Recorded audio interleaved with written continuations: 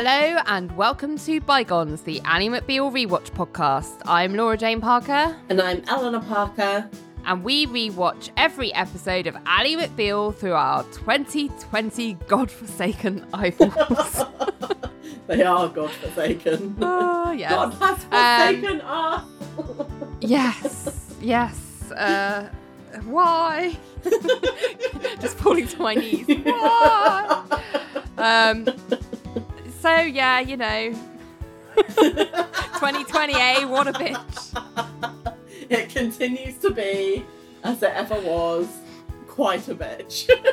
It's just, I don't know, it's different all around the world, but in the UK at the moment, things are starting to open up, and I'm just not convinced that we're doing it in the safest way with the necessary precautions. Not at so all. we're just going to be locked down again very shortly, There and will be this is going to another go on. Yeah, We're going to be in out hokey cokey for like the next year or so. I don't think it's ever going to end. Out, in, out, shake it all about. Yes, that's what life is going to be like for the foreseeable future, and it's just quite frustrating, really. Yeah, it is, and I think what's concerning is I go out and I'm one of the few people that's wearing like a mask. Yeah, same. And people, I think, the opening up of places has meant people have just gone, oh, okay, so we're fine, yeah? Like, it's over now. Don't need to wear a mask. Don't need to worry about anything. Nothing has changed. We do not have a cure.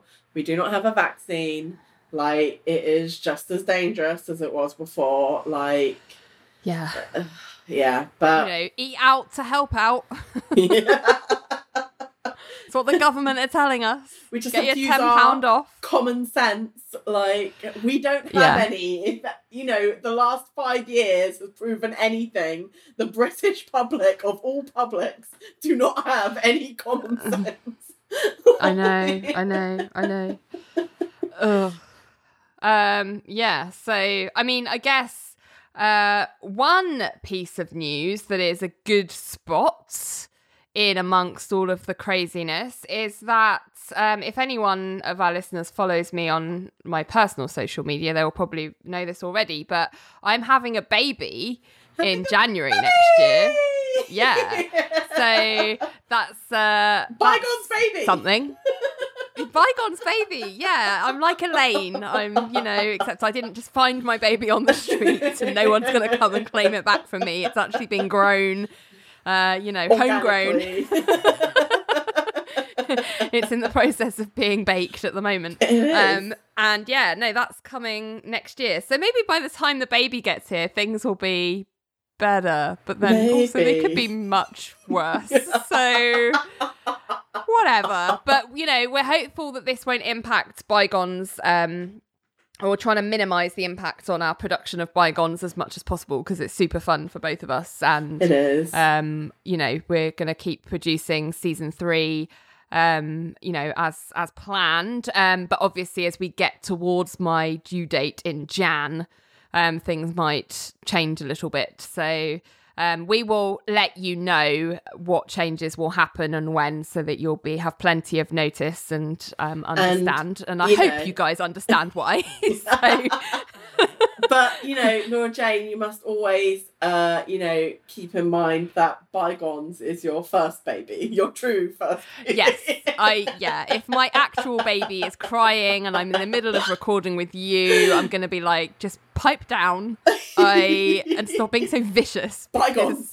I have a podcast baby to run, and the podcast was here first, so yeah. It was, by rights. That's how it works. So that's the big news from my side. Any news from you? I might be getting married this year, maybe, depending on what we just don't know. We just don't know. We just don't know right now. Maybe I'll be married by the end of this year, but maybe not. Yeah, you'll be married by the time the baby comes here. I know. It's hard to tell. It really Basically, is. everyone's playing everything by ear, and we'll see what happens. Hopefully, we come back out of this year in one piece. Yeah. Married, babies, or whatever. Here's hoping. So, today we are talking about episode 12, season 3, In Search of Pygmies.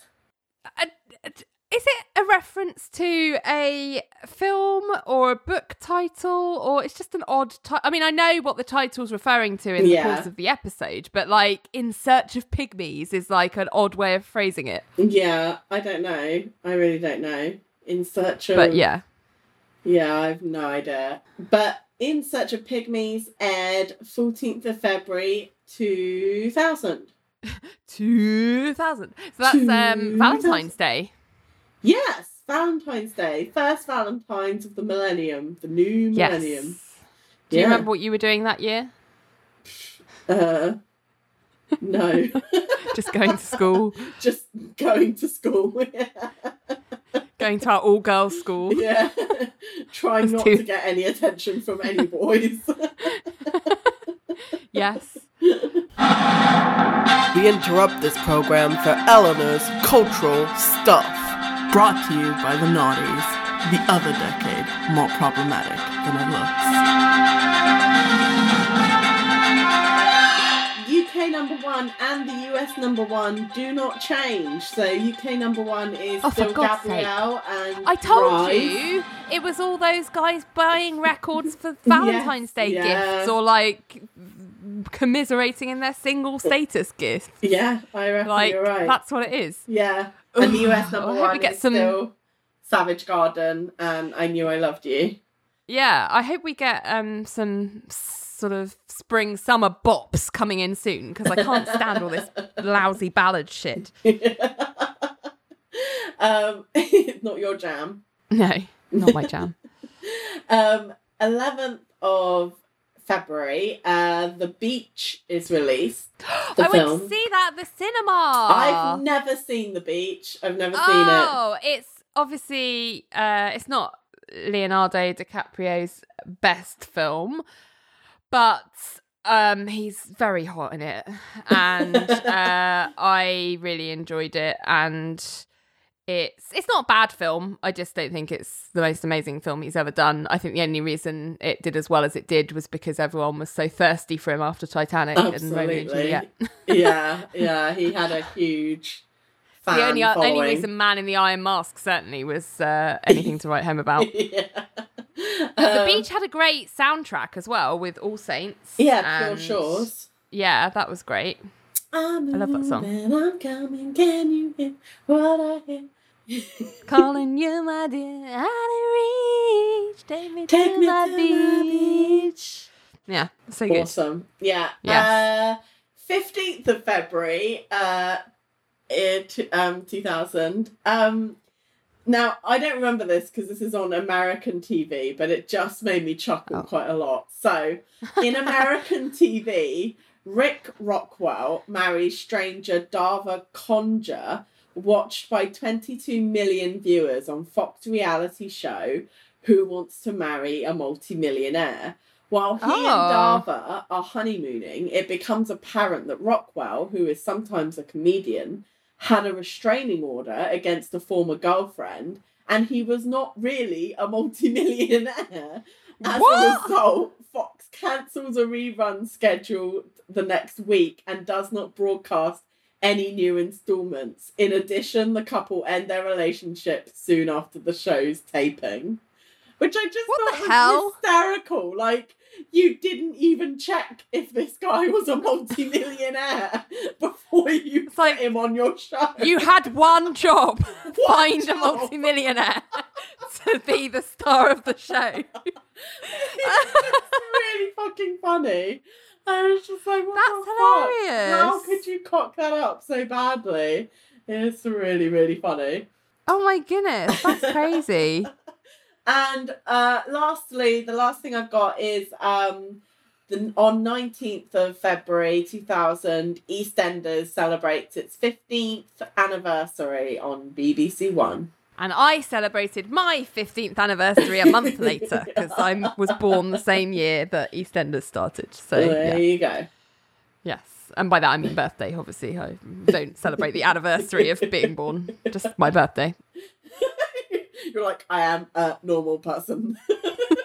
I'm not like, happy anniversary to me. No, that would be crazy. Don't be silly.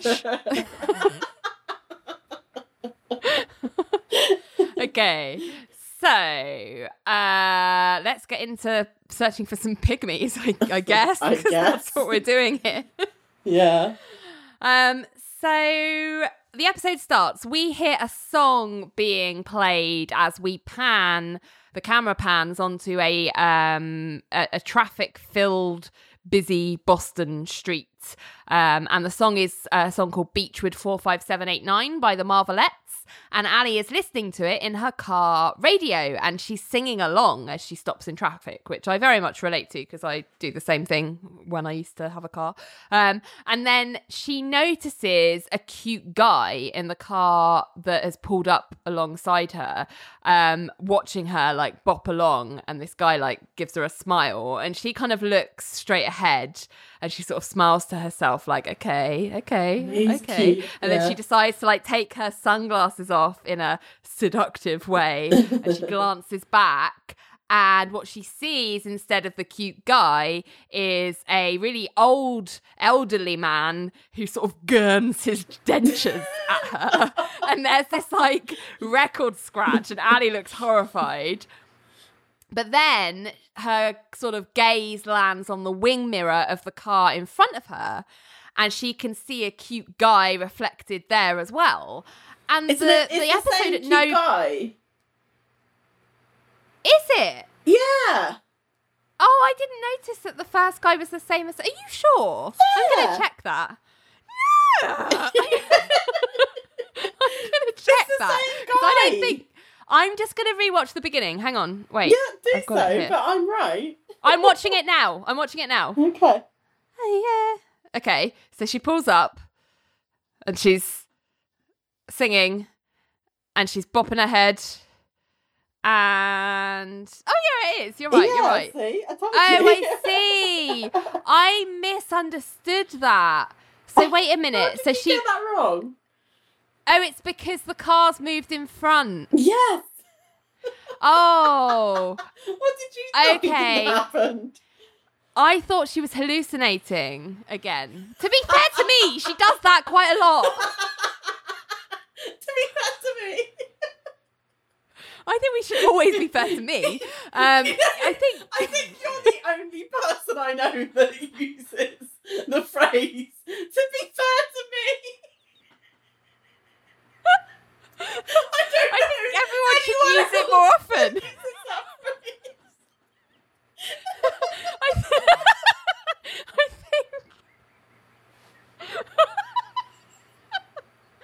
think that more people should use that phrase to be kind to themselves, because we all make mistakes, and let's be fair about it to ourselves. That's my story, and I'm sticking to it. I just thought it was a normal thing to say. You're the only one I know. Okay. Well, now I understand what's happened. Let me go back. So she spots this cute guy. She looks back thinking, oh yeah, I'll flirt with him. But as you've pointed out, actually what happens is that car disappears. So she ends up looking at the car that was on the other side of that car. Yeah. And it's an old man. And then she looks forward and she sees that the guy that she had seen has now pulled in front of her. Yeah. So that makes, I guess, more sense.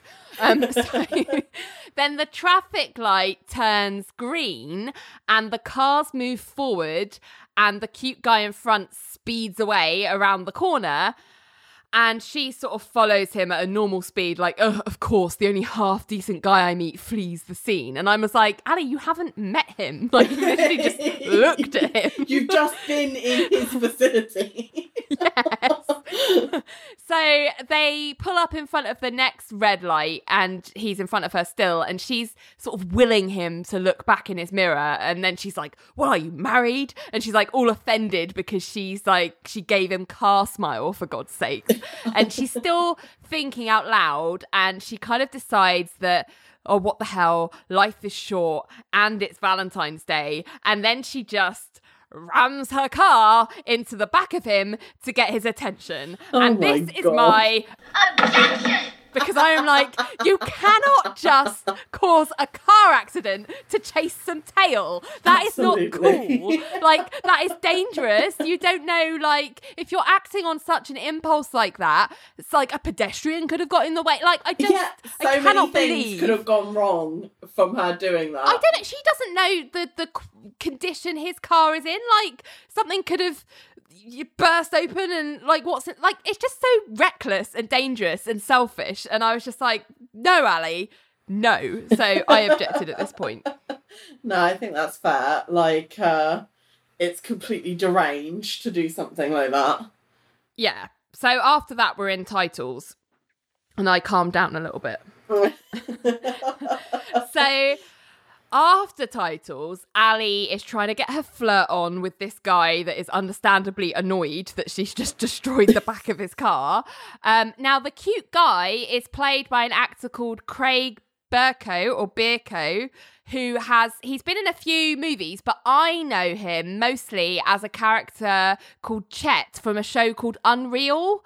I don't know if you've heard me talk about Unreal before, no. But it was a great show. It ended a couple of years ago, and it ran for 3 seasons, about a fictional Bachelor-style reality TV show, and it was written by people who actually worked on The Bachelor. So even though it's like quite fantastical, and it's like there's like murder and scandal and all this kind of stuff going on, but some of the kind of reality of how shows like that are made is grounded in real experience, which I find super interesting. Obviously it's heightened for you know, drama, but it's there's grains of truth there, and it was just really well done. If you didn't watch it, I would highly recommend it. It's got Shiri Appleby in it, who was in Rockwell, and Constance Zimmer, who was in loads of other stuff. I recognise that name. Yeah, Constance Zimmer was in, she's been in House of Cards, she was in Agents of S.H.I.E.L.D., she was in The Newsroom, Grey's Anatomy, Entourage, Boston Legal. But yeah, so Constance Zimmer's really good in it as well. But Chet, the guy that, the character that Craig Bierko plays, who's in this episode of Ally McBeal, is like this, he looks so different in Unreal, because obviously it's like 20 years later. He's like plays this like middle-aged like Lothario executive producer that's like overweight and like just like a bit of a creep, but obviously in this he's like young and like a super like hot like heartthrob type guy, and it's just really funny to see the two, because I only know him as an older actor. So I'm just I recognise him from, he was in Sex and the City for an episode, I think. I think he plays the guy that Carrie dates, who's like, I don't know how well you know Sex and the City, but I know it quite well. The one that's really into like jazz, and who she dates briefly. I think it's only for an episode she dates him. And I think don't remember him in that. I think he's the one that is really into jazz and plays like bass in a jazz band, and like she has, I think it's one of those, he's like really good in bed, but like that's all there is to him. And like Carrie's trying to make a relationship out of with this guy, and realizing that they absolutely have nothing in common. They just have good sex. Like, I recognise him from that episode. He must have looked more like this in Sex and the City than he did, because it's Sex and the City only went a couple of years after this, didn't it? So he must have been, okay, that's definitely interesting. did. Anyway, Ali is like misspeaking all over the place, saying like, "Oh, we should exchange fluids. Papers." And this guy just isn't having any of it, and he kind of calls her out on doing it on purpose to try and get his attention. And Ali's like, "No," but she's still being all like coy and flirty. Yeah. Meanwhile, across town, we witness Richard stalking Ling. I know. And I'm like, you're not even dating anymore. What the hell is this? But anyway, stalking her? Yeah, she's walking down the street, and then she presses the button for the crossing so that she can cross the street. But they aren't changing fast enough for busy old Ling. She's like, oh, for God's sake, why is this light not changing? She's like looking at her watch, and then so she just puts on some sunglasses and produces, like, she presses a button on a white kind of on a black stick, and a white cane comes out like a lightsaber, and she just kind of steps into the traffic pretending to be blind, which she's causing cars to like emergency brake and like chaos all around. And Richard is really shocked and runs after her, and the cars are like less sympathetic to him, obviously. And then he's like, Ling, until she like stops and turns. And they're on the other side of the street, and he calls her out of that kind of dirty trick. And she's like, oh, what? It's not like any blind people saw me. It's like, oh. And then Richard wants to know where she's going, because apparently she sneaks out of the office every Wednesday without telling anyone where she's going, and he wants to know. She doesn't want to tell him, but eventually she goes, oh, okay, I go dancing. And Richard assumes that means that she's seeing another man. And Ling's like, no, it's not what you're thinking. And Richard is like, woman? Poodle? And she's like, no. And then Ling like gives it up and is like, come and see for yourself, like, come with me. What is the actual advantage to do? I mean, apart from it being a terrible thing to pretend you have a disability when you don't. Like, I'm just like, yeah. What is the advantage here? Like, you could very easily get run over doing what you just did. Like, I don't know why you think it's an advantage to pretend to be blind and just walk into the road. Like, Well, I think she thinks it means she doesn't have to wait for the crossing to change, but bizarre. That's just silly. Yeah, stop being a cowardling and cross the road when you like. If you want to cross the road, like, in that way, stop being a coward and like trying to hide behind pretending to be blind. Because people would still brake. Yeah, like they're not about to run someone over. Yeah, exactly. Like, I'm just like, it's really horrible. It was bizarre. I mean, it was just there to be like a cheap gag. Yeah. Obviously. But yeah, not great. So back with Ali and her target, like he is like stretching his neck out from side to side as though it hurts, and Ali is like using it as an opportunity to find out, you know, what he does for a living and whether he's married. And he's like, okay, so you definitely did hit me on purpose. Like, why on earth would I want to go out with someone who rams her car into me? Good and question. Ali's like, and Ali's like, oh, okay, I'm beginning to wish you'd been a pedestrian. And in her voice you can tell she's like given up the flirty act, and it's just like, look, I'll just pay your insurance deductible or like whatever. And then he threatens to call the police because she might do it to someone else.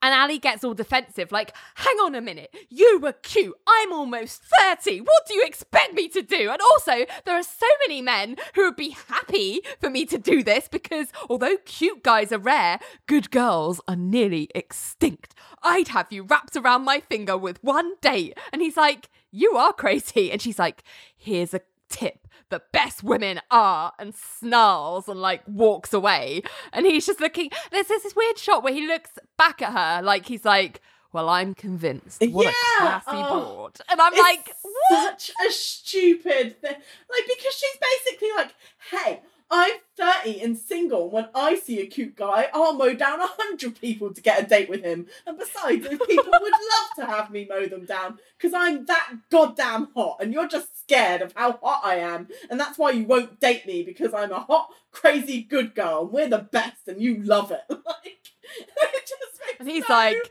you sense. are correct. I do. And I'm like, do you though? What? I don't know any man who would be like, well, sign me up. Yeah, that like, is really pushing my buttons. Pitch there. Yeah.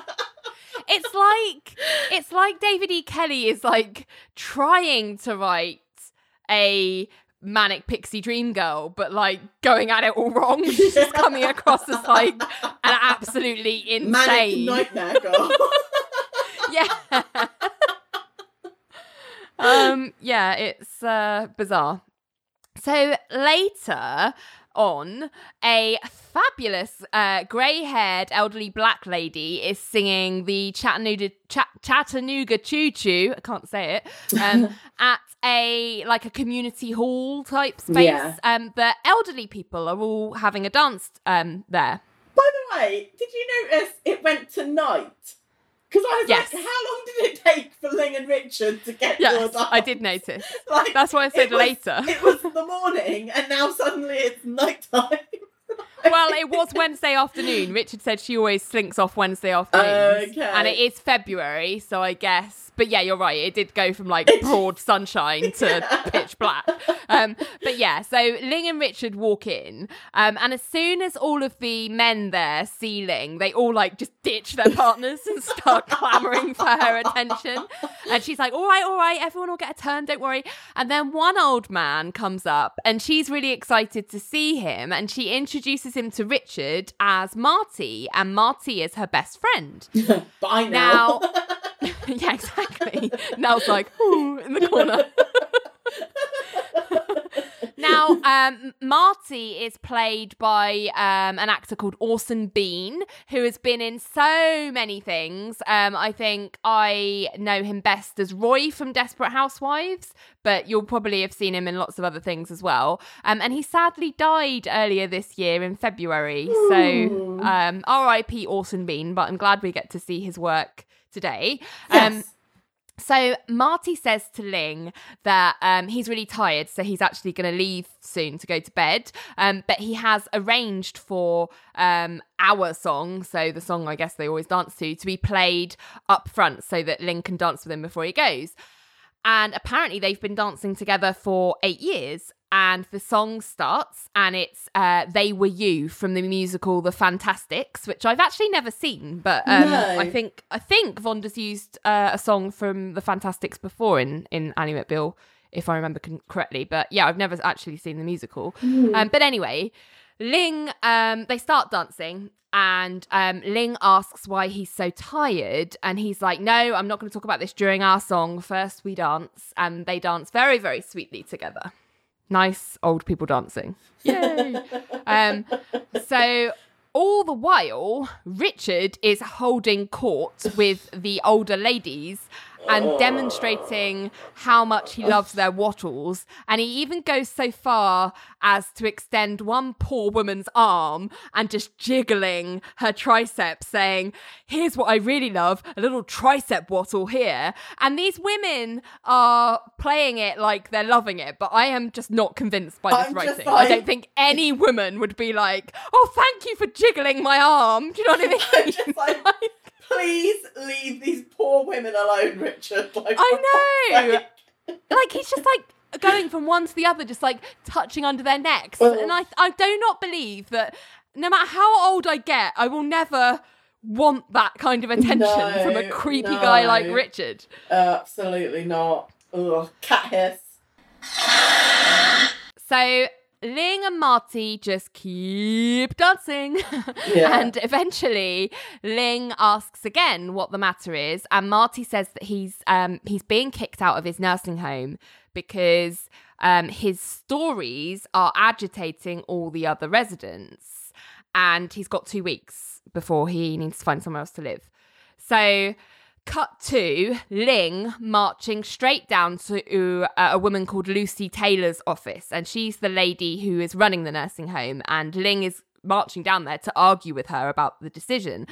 And Lucy says that, well, her problem is that half the residents can't sleep. And she points out one guy, Walter, who is just wandering the halls with a baseball bat. And they're like, why do you have this baseball bat? And he's like, well, it's to defend myself in case they attack. And by they, he's like, well, pygmies, of course. And Marty has told them that they have pygmies. And Walter just goes, and if Marty says it, it's so. Yeah. Okay. And so The next day, Ling has come to John's office to tell him about this situation. And John is mostly confused because he says pygmies are a peaceful people. So he doesn't understand the concepts of the story in the first place.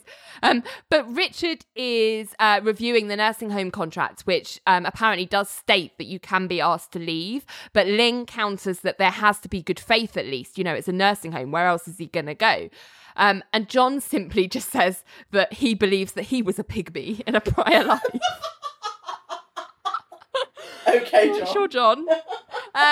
So Ling just says that she's managed to get a hearing and that she wants John on it because it's a funny little case. And Richard asks if Marty really believes this stuff. And Ling says that she's not sure, but she thinks he just likes telling the stories and making an imaginary world for everyone else. And then John's like, what is your relationship with this man? And Ling says that she met him taxi dancing, which I'm not sure what taxi dancing is. But yeah, I'm not. I don't know. But they hit it off, and she was volunteering to do that when she was in college. And Richard just stares at her, and Ling goes, look, I like old people, sue me. But first, she wants to sue the home, and then she walks off. And John just turns to Richard and goes, pygmies are definitely a peaceful people. It's the Aborigines that are vicious. And I was like, sure. So this is my objection. Okay. Because, I mean, I would bet good money that John has never in his life met an Indigenous Australian.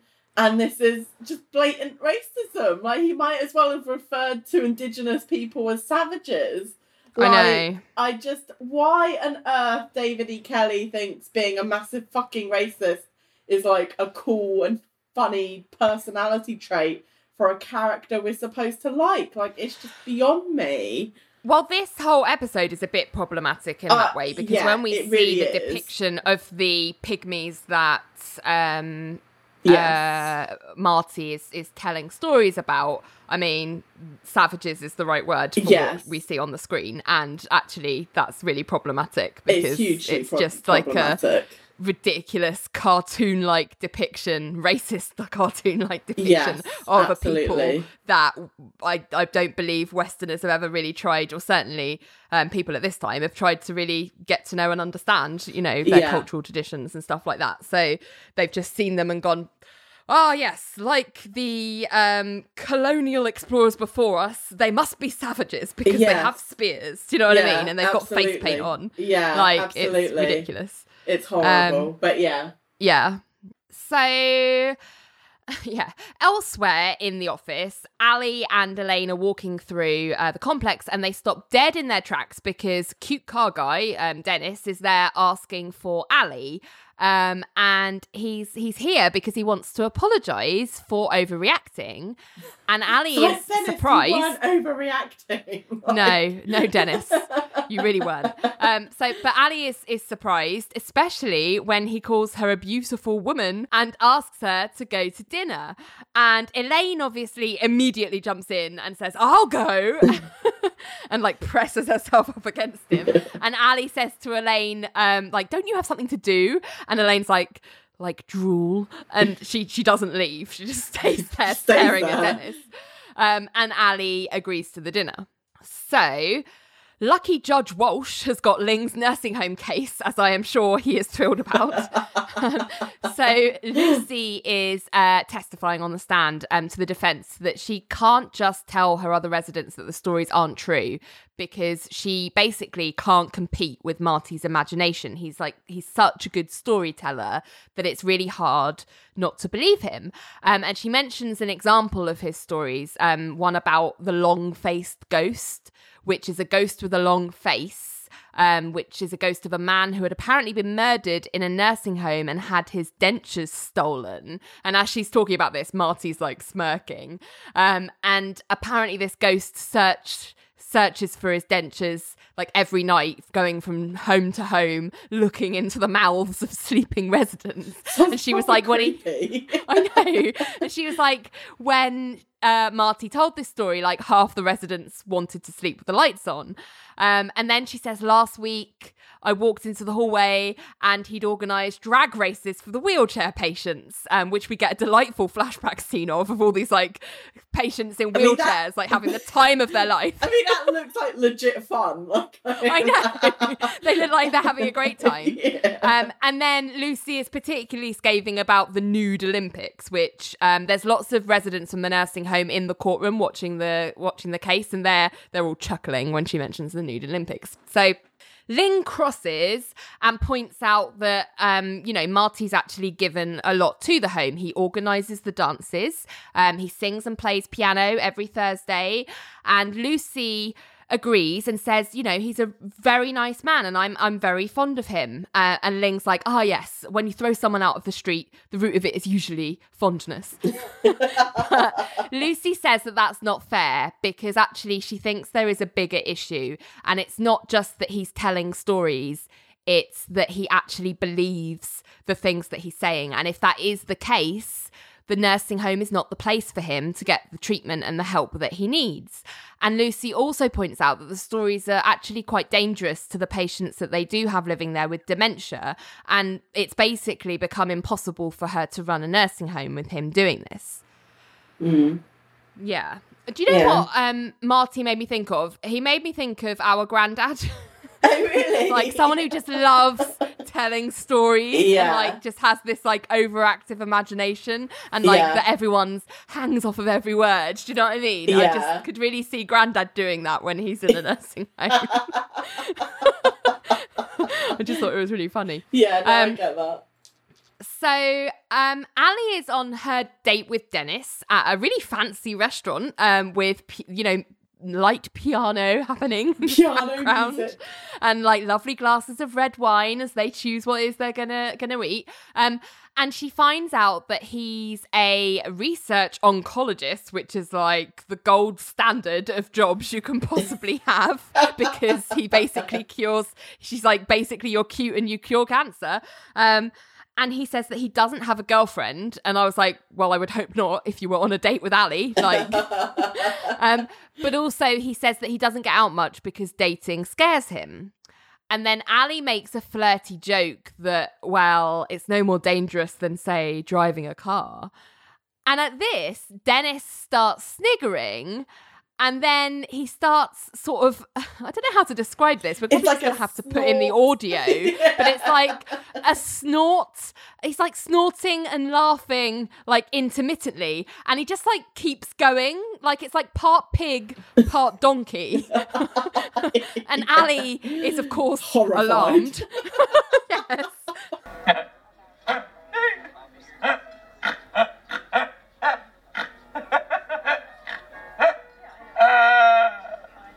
And when he stops, she changes the subject, like, oh, we need to order. And then he asks her if she's ever hit anyone with her car before. And she's kind of back to flirty mode, saying, no, it was the first time. And no man has ever rear-ended me either, as like another flirty joke. And this like just sets Dennis off again. And everyone in the restaurant is looking at this like man with the bizarre laugh.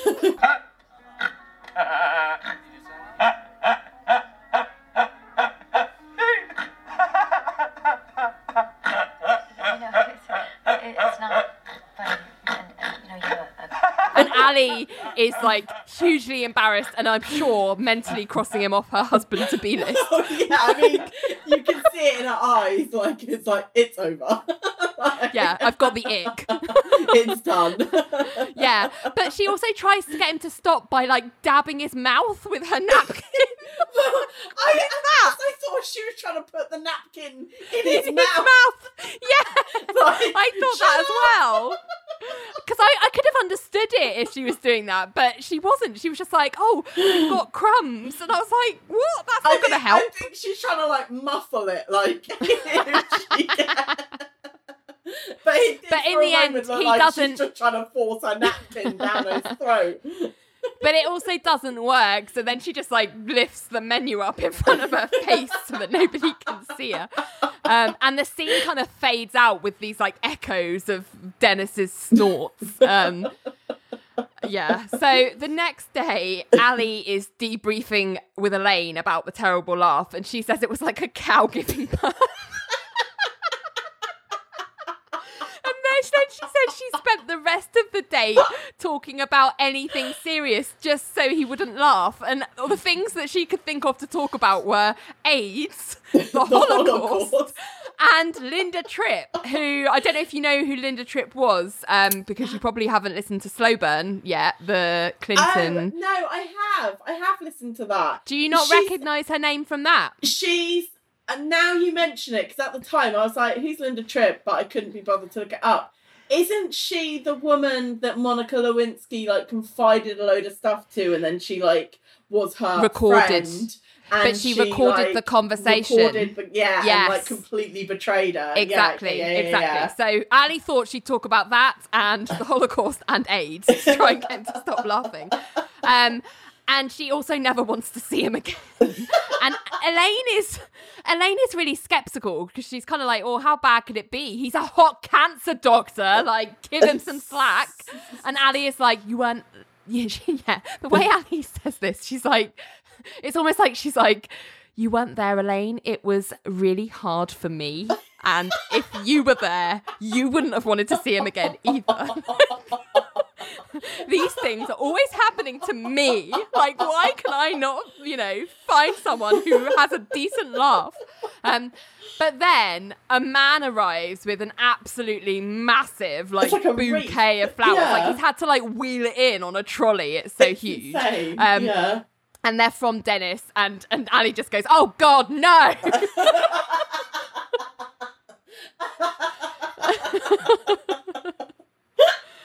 Oh, dear. Amazing. So, back in court, John is questioning one of the nursing home residents about whether or not she carries a laser gun. And she says that she apparently does in order to shoot pygmies. And I was like, bloody hell. Fucking hell. So racist. Why are you so fascinated by this? It's so weird. Yeah, but then anyway, she also explains that usually nursing homes are like these sterile, depressing places where old people are basically sent to wait to die. But because of Marty and his stories, their home is now a really exciting place where they can have adventures and, fight dragons and hunt cannibals and dance and sing and have wheelchair races. And Marty just looks like all, oh shucks, like from his seat, like really chuffed that he's making them so happy. So next, Ling has, they're in the anteroom and Ling is speaking to Marty saying that they want to put him on the stand. But John is saying that it's really important that he doesn't come across as, and then Richard just goes, crackers, and Ling just thumps Richard on the chest. And she explains that, if they're making the case, if the other side are making the case that you have more power over the residents than Lucy, then that's going to be a problem if you seem like you're... And Richard just goes, crackers, and Ling just thumps him again. And John explains to Marty that because Lucy has testified that she can't control him, Marty needs to appear controllable, basically, before the judge.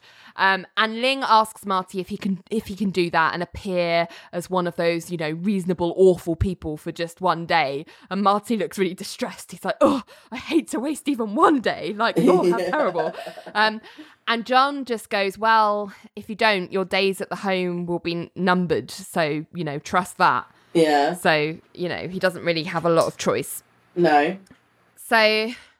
Back at Cajun Fish in the unisex, Ali is just moaning about Dennis to Nell and wondering whether it was the acoustics in the restaurant that made it sound worse than it was. And she's kind of like trying to get Nell to sort of say to her that she should give him another shot. But then Elaine comes in saying that he's here. And Ali's like, okay, why don't you send him into the unisex? Because then she's thinking she can hear him with, like, the echoey acoustics of the unisex and, like, get a good judgment on it. And then she asks Nell to stay so that she can, like, be a witness to the laughing and judge whether Ali's going crazy or not. And Nell just goes, well, I can tell you that now. Which I thought was really funny. But then Elaine shows Dennis in and Ali introduces him to Nell. And then all of them are like stood in front of him trying to trigger him to laugh. Yeah. And you know, it's not really working. Like, he's done a couple of like like nothing's like, really like chuckles. tickled him. Yeah. And then Ali tries with this really like long-winded, lame story about a client calling a judge a son of a bitch, but it just falls completely flat. Yeah. And so they're just like, oh, they start to give up. And then Elaine just says to him, well, now you see why she has to run a guy over to get a date. And that does it. Like, that comment, the labouring cow beast has been awoken. Like, he just... Again, I can't even do an impression of it. We're going to have to insert the audio.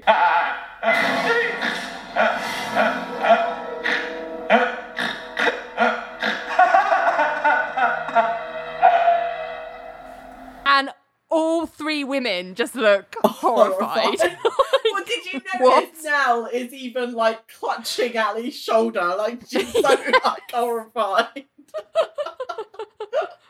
I know.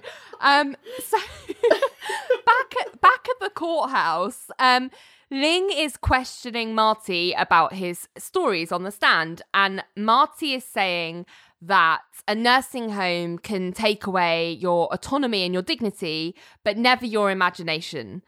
And Ling asks him to try and get him to explicitly confirm that he realises that all of the fantastical things that he talks about, that he realises they don't really exist. And Marty just looks at the other residents in the courtroom and he sort of realises that they're like hanging on his every word, and he sort of sighs and he says sadly that he knows he has to say that if he's not going to get kicked out. And Judge Walsh is like, really like, come on, we need to cut to the chase. Do you think, you know, are pygmies real? And Marty just looks at the residents and is like, yes, Your Honour, they are very real indeed. And the residents just burst into applause, which Judge Walsh is like not happy about and tells them to be quiet. I will not have applause in my courtroom. And then he starts going on, Marty that is, starts going on about dragons and how you can outsmart them and travel in 2s and 3s. And Ling is just really exasperated, and she's like to Marty, are you do you want to get evicted? Are you trying to get evicted? And Marty's like, no, honey, but I can't lie. Yeah. And then we hear this sound of like angry voices, small people, angry voices. And Marty has this hallucination of a group of pygmies. And as we've alluded to before, they're depicted in a really very problematic way. They're like dancing baby cartoon style, but like little savages basically, like with spears and like animalistic noises. They're depicted, my note here is they're depicted like literal African demons with like tribal markings and on their faces, and like they have glowing eyes. Like, oh, I didn't notice that. Their eyes are glowing, like they're proper, like they look like demons. Yes, and they're like sort of gnashing their teeth at him and like wielding spears. And you know, not human looking at all. No. And Marty gasps, and Ling and the judge are like, oh, you know, what's the matter? What can you see? And Marty's like trying to brush it off, like, oh, nothing, don't worry. But then he sees more of them coming closer, like running towards him in his stand, and he just screams and jumps up and tries to kind of hide behind Judge Walsh, and then one jumps onto the bench, and Marty starts sort of clamouring at Judge Walsh, who is like, what are you doing? Like, hell off of me. Yeah. And Marty looks up and the hallucination is over and he sees nothing's there, and he looks really confused and he just says, oh, I thought I heard them coming in. And John's face is like, well, this is game over. Like, we've completely lost. And Ling just looks really confused, like, oh, God, he really is sick. Like, do you know what I mean? Like, it's dawned on everyone that he actually might be quite unwell.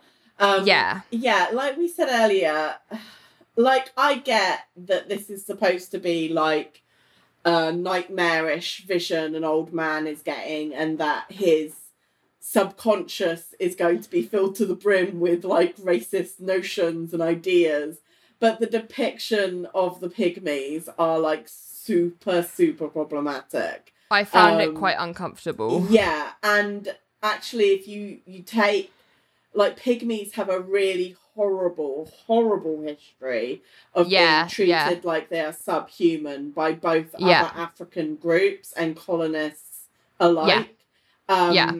In the Republic of Congo, pygmies are still used as slaves to Bantu masters.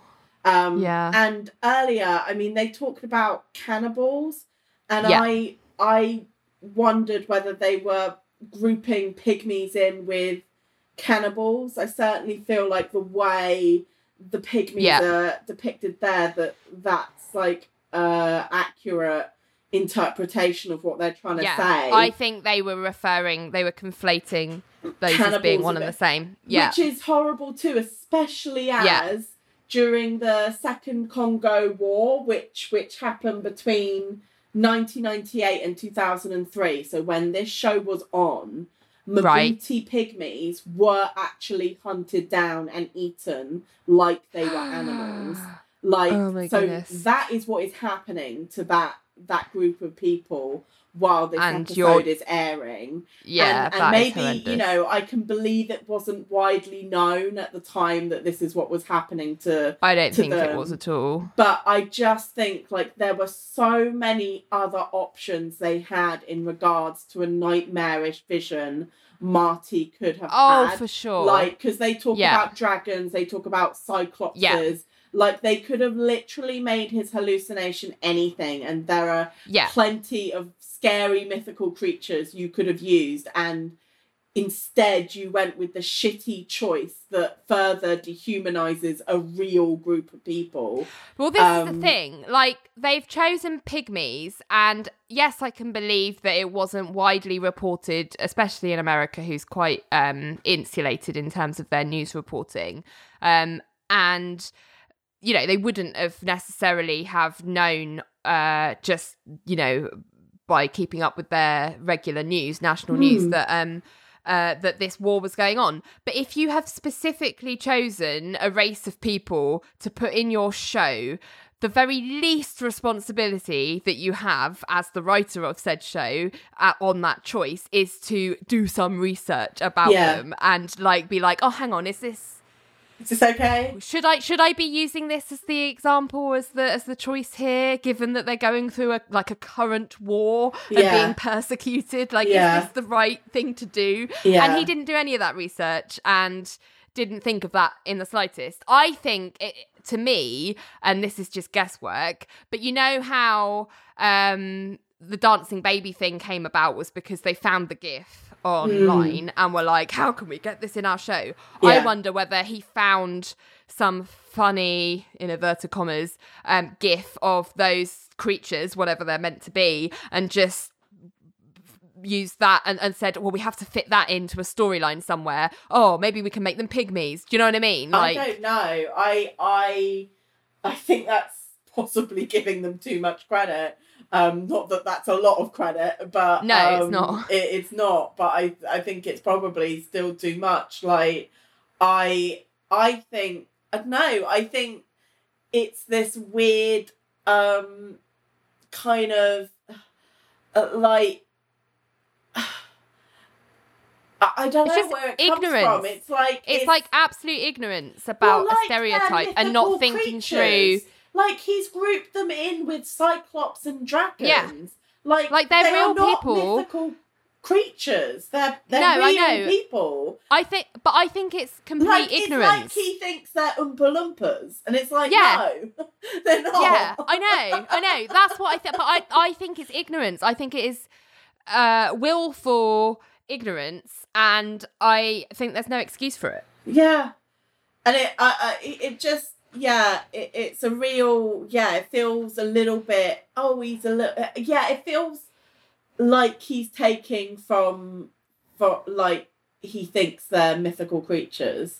Like, that's what it feels like. And it's just like, you're a fucking idiot if you think that that's one of the same But he thing. also doesn't, because he's had John specifically state that pygmies are a peaceful people. Yeah, so they know they're real. So I think maybe he's using the excuse of the fact that Marty is an older character and has this, like, prejudice towards pygmies, because he maybe grew up thinking, like, Marty, it's conceivable that Marty grew up seeing pygmies as Almost like mythical. this Yeah. like this you know, subhuman species of people, which, because of all the tales coming from people that went to Africa, that was what was said about them, and they didn't all the understand them. They didn't take the time to colonisers who went understand there, them. yeah. And so it's conceivable that Marty grew up with that Image. viewpoint in his Yeah. head. But that's what But I think that's a yeah. lazy excuse for David to Well, take. this is it. I'm like, I get that, you know, you could explain it by he's an old man, he is, you know, racist ideas and notions in his head, and that's what his subconscious has bubbled up with. But the fact is, that was put there by a writer who is not an old man, and did not need to use them as his nightmare, like this old man's nightmare. There's no good reason for it. And he, as you say, he mentioned lots of other ideas for characters that Marty uses in his stories that they could have used as an alternative to the one that they've focused, like pygmies, they've really focused in on. Like, they've got the hallucination around it. They've got it's in the fucking name of the episode title. Yeah. Like, they could have changed that out to dragons. They could have changed it out to a cyclops. Like, there's so many different choices that he could have made that wouldn't have been offensive. Yeah, absolutely. And, you know, you went with the dehumanizing choice. Yeah. Great. Well done. So, yeah. Back in the ante room, Ling is really frustrated because she's asking Marty why he did that. And Marty just says that the residents were all looking at him and they need to believe in dragons and pygmies and ghosts. And I'm like, you don't need to believe in pygmies. They exist. Like, that's what I mean. Like, with or without your belief. Yeah. So they need to believe in these things to make their lives like fun and interesting. And Ling points out that most of them don't actually think it's real. They just think that it's a fun game. But Marty says, yeah, but if they heard me deny it all, then there wouldn't be a game anymore. And John makes the point that, well, if you're kicked out, then the game's going to be over anyway, because they're going to go back to being old people waiting to die. And Marty is just like, I saw their faces. They needed me. And Richard says softly, so you pretend for them. And Marty takes this sip of water, and Ling goes up to him and says really softly that she knows that he really did see the pygmies and that he couldn't say that he did because they would think he was crazy. So he just covered by saying that he heard them. But she's like, you really saw them. This isn't just storytelling. And Marty just says nothing, but you can kind of hear him panting, like he's panicked. Yeah. And I just felt really sorry for Marty then. Like, poor Marty. It's horrible. You know what? Like, I used to work in a care home, as you know. Yeah, and, of course. You know, I would hear horrible things from residents, like, in the home of things they'd seen that were not there. Like, I looked after one resident who once told me that she looked out of her bedroom window once and saw a man in the garden digging her grave, which was really disturbing. Oh, yeah.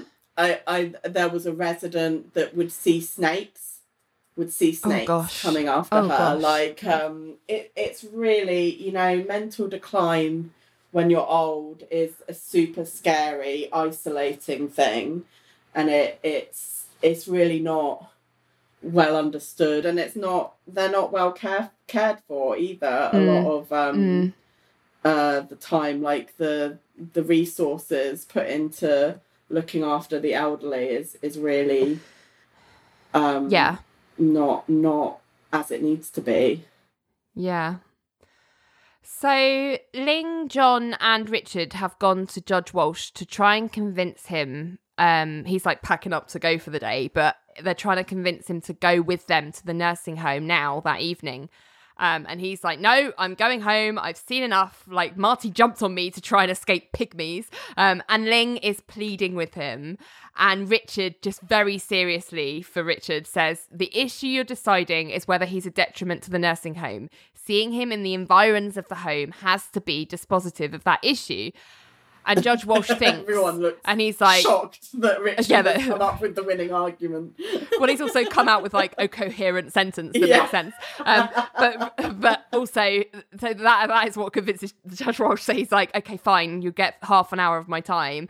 And Richard is like, oh my God, Walsh actually brought something I had to say. And John is like, shh, like in case he changes his mind. Yeah, exactly. So then, back at Cajun Fish, Dennis is waiting for Ali in her office to pick her up for another date. And Ali is like, actually, can you sit down? Because obviously she wants to break up with him. So she starts off by saying how great he is. Like, he's really great, but it's not going to work out. And he's like, eh? And then he starts laughing. as though it's a joke. And Ali's like, oh my God, he thinks I'm joking and he won't stop laughing. Ah! So she just screams, Dennis, I'm dying! And he's like, what? And he stops. And Ali's like, well, obviously I'm not actually dying, but I just needed you to stop laughing. Oh my God, Ali! Jesus fucking Christ. Oh, and she goes, I'm serious. I don't want to see you anymore. And Dennis is like, but why? And she's like really trying not to say why, but he keeps pushing. And in the end, she just says, look, I think you have a horrible, obnoxious, disgusting laugh. I'm like, you're going from trying to like spare his feelings to like driving that dagger in deep. Just like, for God's sake. No. Yeah, you could have just been like, I don't like your laugh. Like, you shouldn't have to be like, it is horrible, obnoxious, disgusting. Like, calm down, love. And Dennis is just really confused because he always thought he had a very infectious laugh. I don't know who the hell sold him that. Probably his mother. Oh, and then Ali says, well, I know I'm not your friend, but if I was, I would say, never laugh again for the rest of your life. Ali's so shit. And then Dennis is like, but hang on a minute. You were so desperate for a date that you ran into me with your car, but you're not so desperate that you could put up with. And then Dennis thinks that's really funny. Hilarious. As he's like mid-sentence, he's like, hang on a minute, this is hilarious. And he starts to laugh. And Ali is horrified because she's like, stop, make it stop. And then he just says goodbye. And then as he leaves, you can hear him just snorting to himself as he leaves. I mean, it is. God, you can see the funny side, Dennis. But he has a point. Like, oh my God, this woman, like, she's so absolutely like thirsty for some kind of attention that she causes a fucking traffic accident. Yet when a guy isn't like 100%, like, I'm not saying that I could date a guy with a laugh like that, but no, she is ridiculous. Yeah, she absolutely is. I liked that his reaction was to laugh. Yeah. I do think that's funny. Good for him. Yeah, so, exactly. He'll be all right. At the nursing home, Marty is playing on the piano, so it must be Thursday, and he's singing for the other residents, and he's singing a song called Once Upon a Time, which is from another musical I don't really know called All American. And Ling, Richard, John, Lucy, the nursing home manager, and Judge Walsh are all watching. And Lucy is just saying to Judge Walsh that, you know, I'm not denying that he's popular and I'm not saying he's not a wonderful man, but I have to consider the other residents. And Judge Walsh looks like he's, you know, touched by the performance and, you know, can see how much all the residents are enjoying it. And they leave the room and go out into the hallway, and Judge Walsh has decided. He says that he agrees that if he was running the home, he would probably try and find a way to let Marty stay. But he says that he's not running the home, and actually neither is anyone else. Lucy is. So it should be her decision. And if she feels that she has to evict Marty because the welfare of the other residents is in compromise, then that is her right. Yeah. Then all of the lights go off and Lucy goes, it's 7:30. That means it's time to hunt pygmies. Right. And Marty comes out with all the other residents and they're all wearing like hats with torches on, like miners do. And they're all kind of spreading out and like staying in 2s and 3s and, I don't know, wielding baseball bats or whatever it is they're doing. And Ling manages to kind of pull Marty aside and asks him if he would come and live with her. Because she needs protecting from dragons as well. And he can come and visit here as often as he wants to. And Marty just realises what this means. And he just looks really upset, saying that, I just wanted to give them something. And who's going to take care of them now? So Marty has left the home with Ling and they are walking along with Richard and John down the street. And Richard is checking with Ling if she's sure that she can do this. And Ling just says, well, where else is he going to go? And Marty's asking whether or not he can appeal to John. And then he just says, well, maybe I should just start my own nursing home. Maybe that's what I'll do. And then he jumps. He's startled by something because he can see a pygmy who has run past him and growled and then behind him just run behind a bin. And everyone is like, what's the matter? And Marty again tries to brush it off like, oh, nothing, I haven't, no, don't worry. And then he just looks behind him and from where that last pygmy just ran, a massive group of these like growling pygmy caricatures come towards him with spears and they're like screaming and Marty is absolutely petrified and he just screams Panics. And runs out into the street and Ling is alarmed and she's like, Marty, no, like stop. But it's too late. Yeah. And we just get this slow motion of John, Richard and Ling looking on in horror and Ling just screaming, no, as we hear this car squeal. And then there's a thud and Marty is on the ground in the middle of the street. And Ling screams again and she runs to help. Yeah, I wish they hadn't done that fucking slow motion because it really like took me out of the moment. Do you know what I mean? Completely. It's so like... Such a bad choice. Completely. Finish the scene and then we'll talk about it. Yeah. So Marty is on the ground in the middle of the street and Ling screams no again and it's just runs over to help him and she's but Richard pulls her away and she's just like absolutely beside herself, wailing and really upset. And John is telling the driver of the car to call an ambulance whilst he's kind of just gently checking Marty over. And Marty's just lying completely still on the ground, not moving. Like, good one, guys. He was in your care for like 5 seconds. I know, right?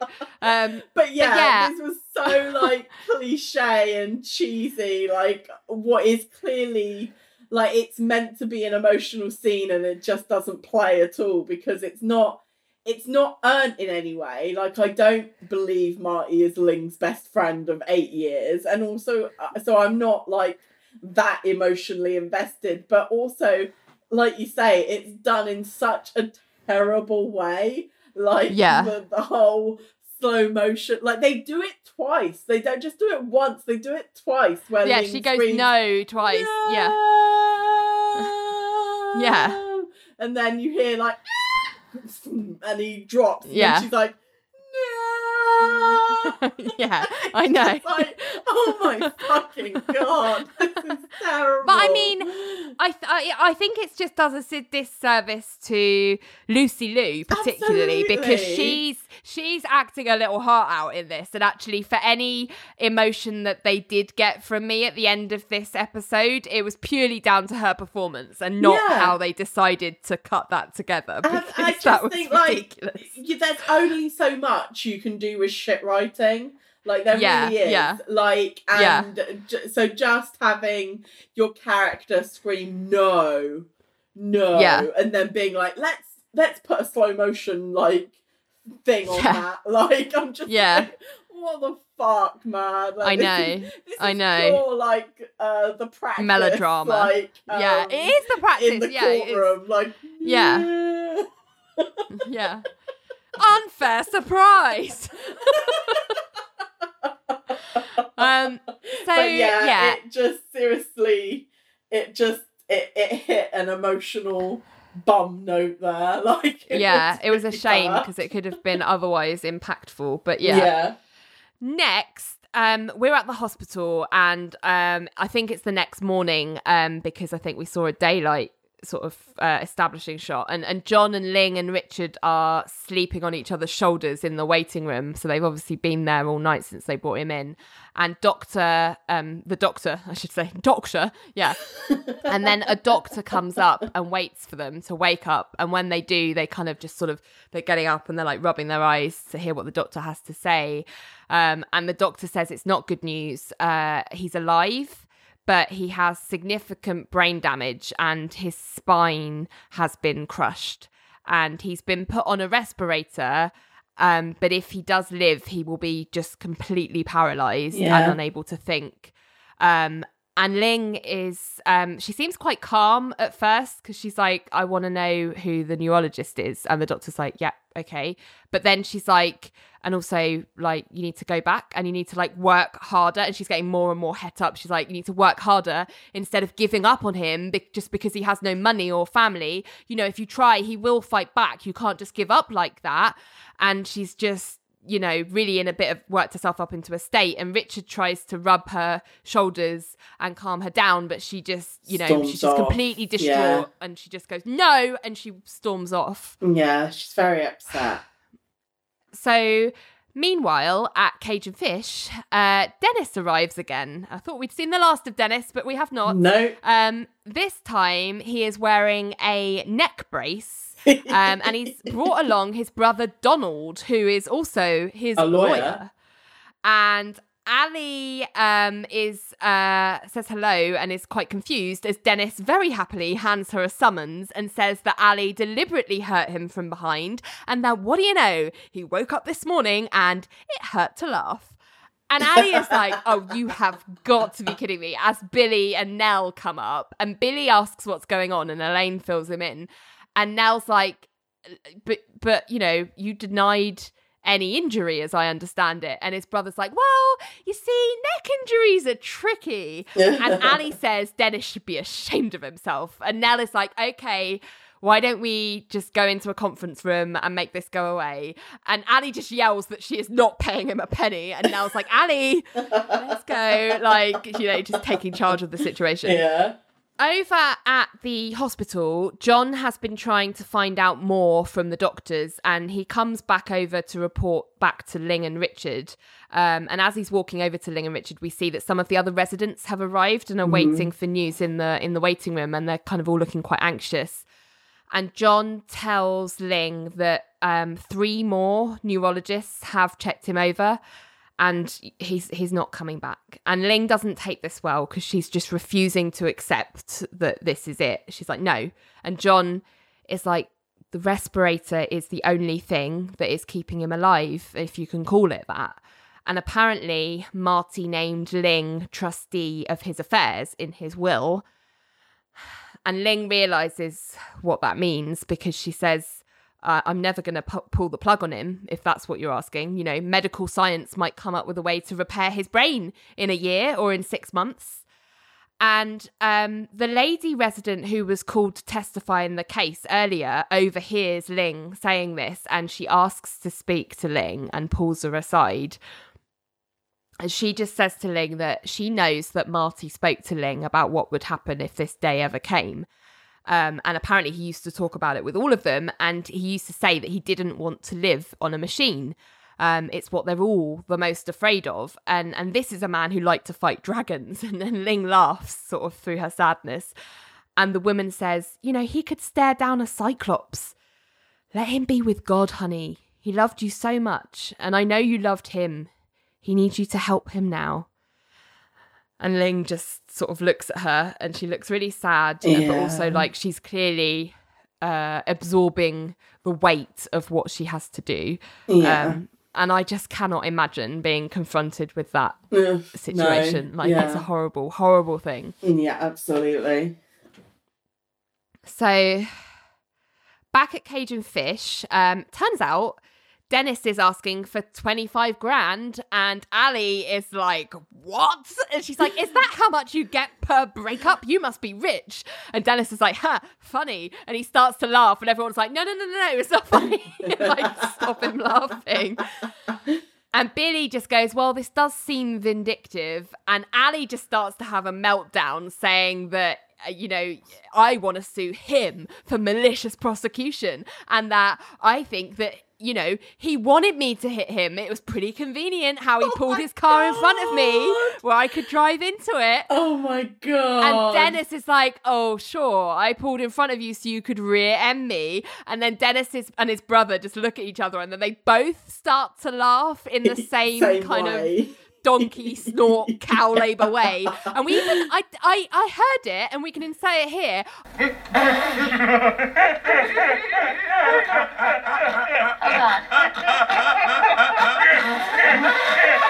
I thought we even heard like an elephant trumpet in there this time. Right. I think you're right. I think I remember hearing something like that. And I was like, how would they even do that? But anyway. But all the guys from Cajun Fish are like, oh God, no, what have you started? And Ali's just like, pay him, just to get him to stop. But it just keeps going, echoing from the room onto the rooftops of Boston. But I totally think Ali should pay up. Like, maybe it'll teach her not to be criminally violent. Like... you heard my objection. I definitely think she should pay him. Yeah, absolutely. Because I know he's just walked in with a neck brace and it looks pretty convenient. But right after they had the accident and they were exchanging details, he was moving his neck from side to side. So she should pay for that. Yeah, absolutely. Yeah, teacher. Yeah. So back at the hospital, I shouldn't sound so happy. This is a sad scene. So back at the hospital, Ling comes into Marty's room where the doctor is sitting with Marty, and she asks if she can speak to Marty first. And the doctor says, of course. And then John, Richard and Lucy kind of file in after Ling, and Ling sits next to his bed. And she holds his hand and she just looks really sad. At first she says, "Pygmy's got you, Marty," as like a joke, and she sort of smiles sadly. And then she starts talking to him in Mandarin, and then she stops and she starts singing softly the song that they used to dance to. And then she just says, "I really hope this is the right thing to do. I know that you wouldn't want to live like this." And she promises to watch over all the other residents, and then she asks if he can watch over her as well. And then she just takes a big breath and she gets up and she just touches him and kisses his forehead for the last time, and she whispers, "I love you forever." And then she just turns to the doctor, who lets the nurse come in, and the nurse goes over to the machine to kind of switch it off. And John and Richard are not knowing where to look as Ling just holds Marty's hand as the machine's beeping gets faster and then it flatlines. Yeah. And he's gone. And Ling is trying not to cry, and Lucy's there too, looking sad, and John sort of takes a moment and Richard just looks away, like he just turns around. Yeah. And then we get the same singer from earlier singing They Were You again, as we get a montage ending of the residents in the nursing home just slowly walking back to their rooms tearfully. And then there's a flashback of when Ling and Marty were dancing at the community hall, which then just fades into Ling walking alone down the street, sad. And she just sort of looks, when you're numb and you're in shock and you're sad, she looks like that. She's not crying. She's just, numb. Yeah. And that's the end. Yeah, see, I feel like that was like a lot better moment in regards to being like a touching scene. Like, especially like I liked the shots of all the residents sort of grieving, sort of clearly having learnt the news. Like, I thought that was particularly sad, because I bought that he was like an important part Loved. of their life. Yeah. You know, and that he made their lives brighter and more colourful. Like, I bought that.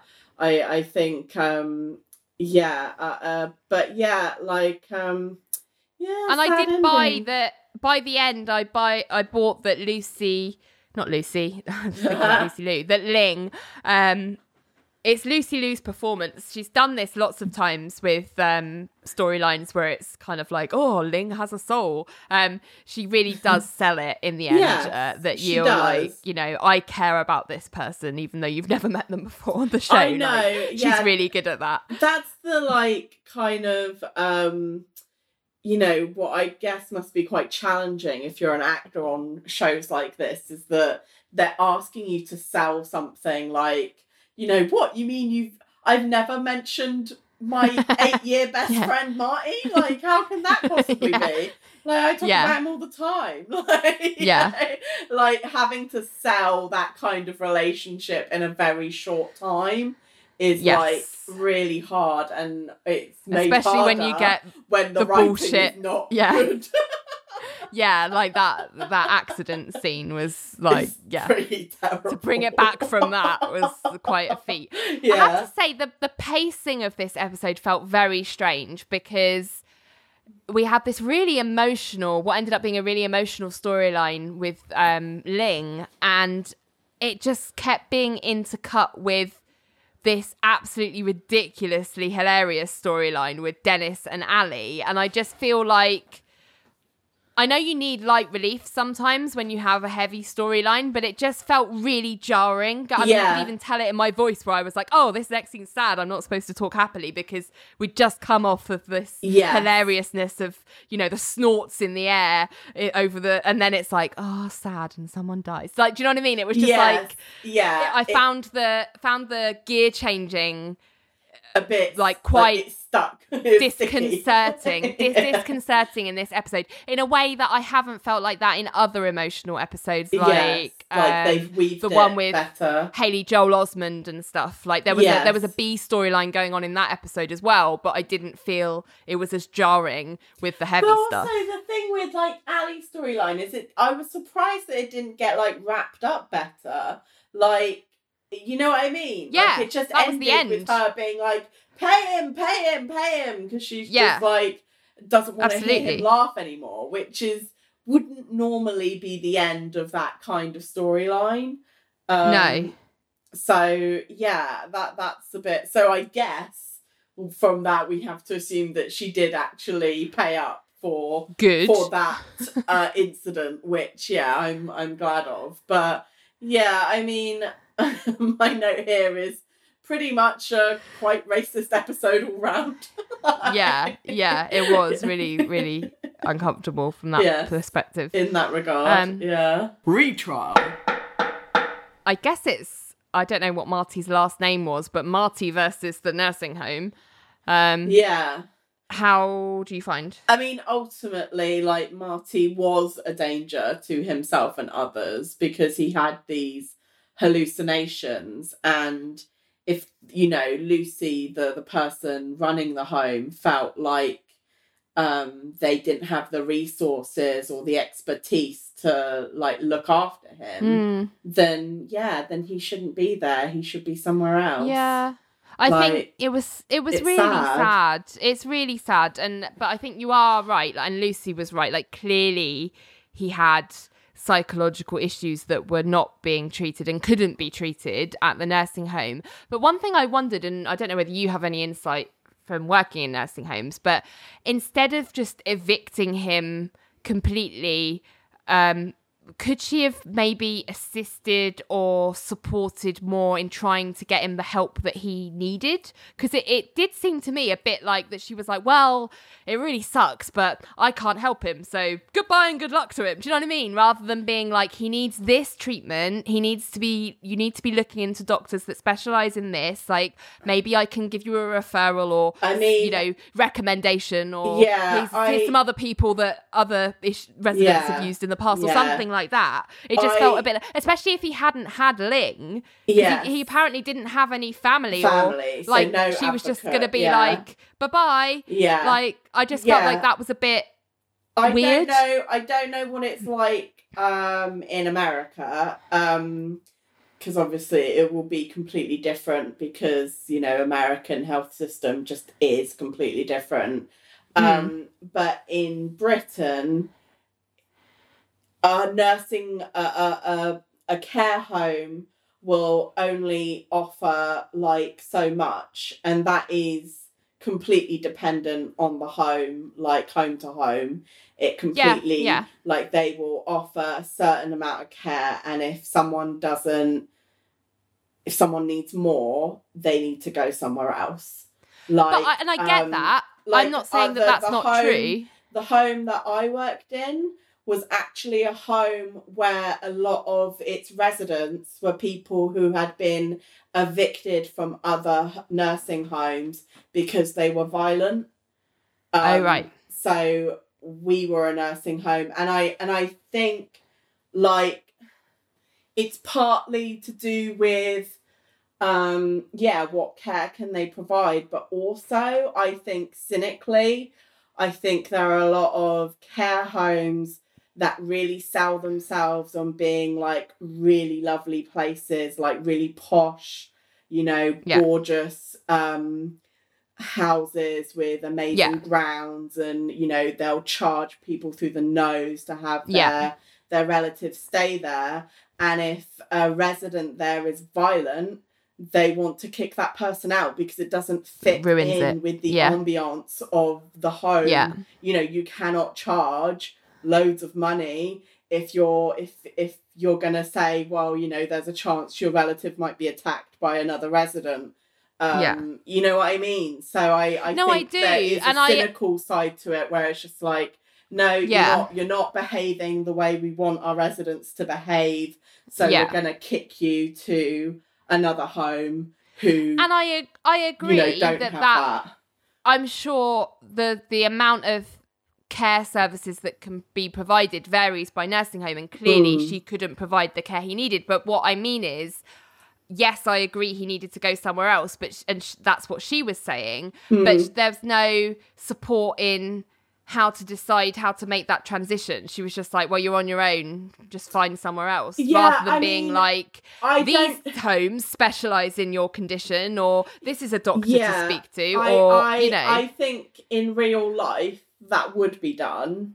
Like, it would be like, well, let's find who is responsible. Like, we need to figure out who is responsible for this man because he's lost capacity to look after himself and make good decisions for himself, because, you know, we can prove he has these hallucinations and la la la. So first of all, it would be about working out, because they didn't do that with Marty.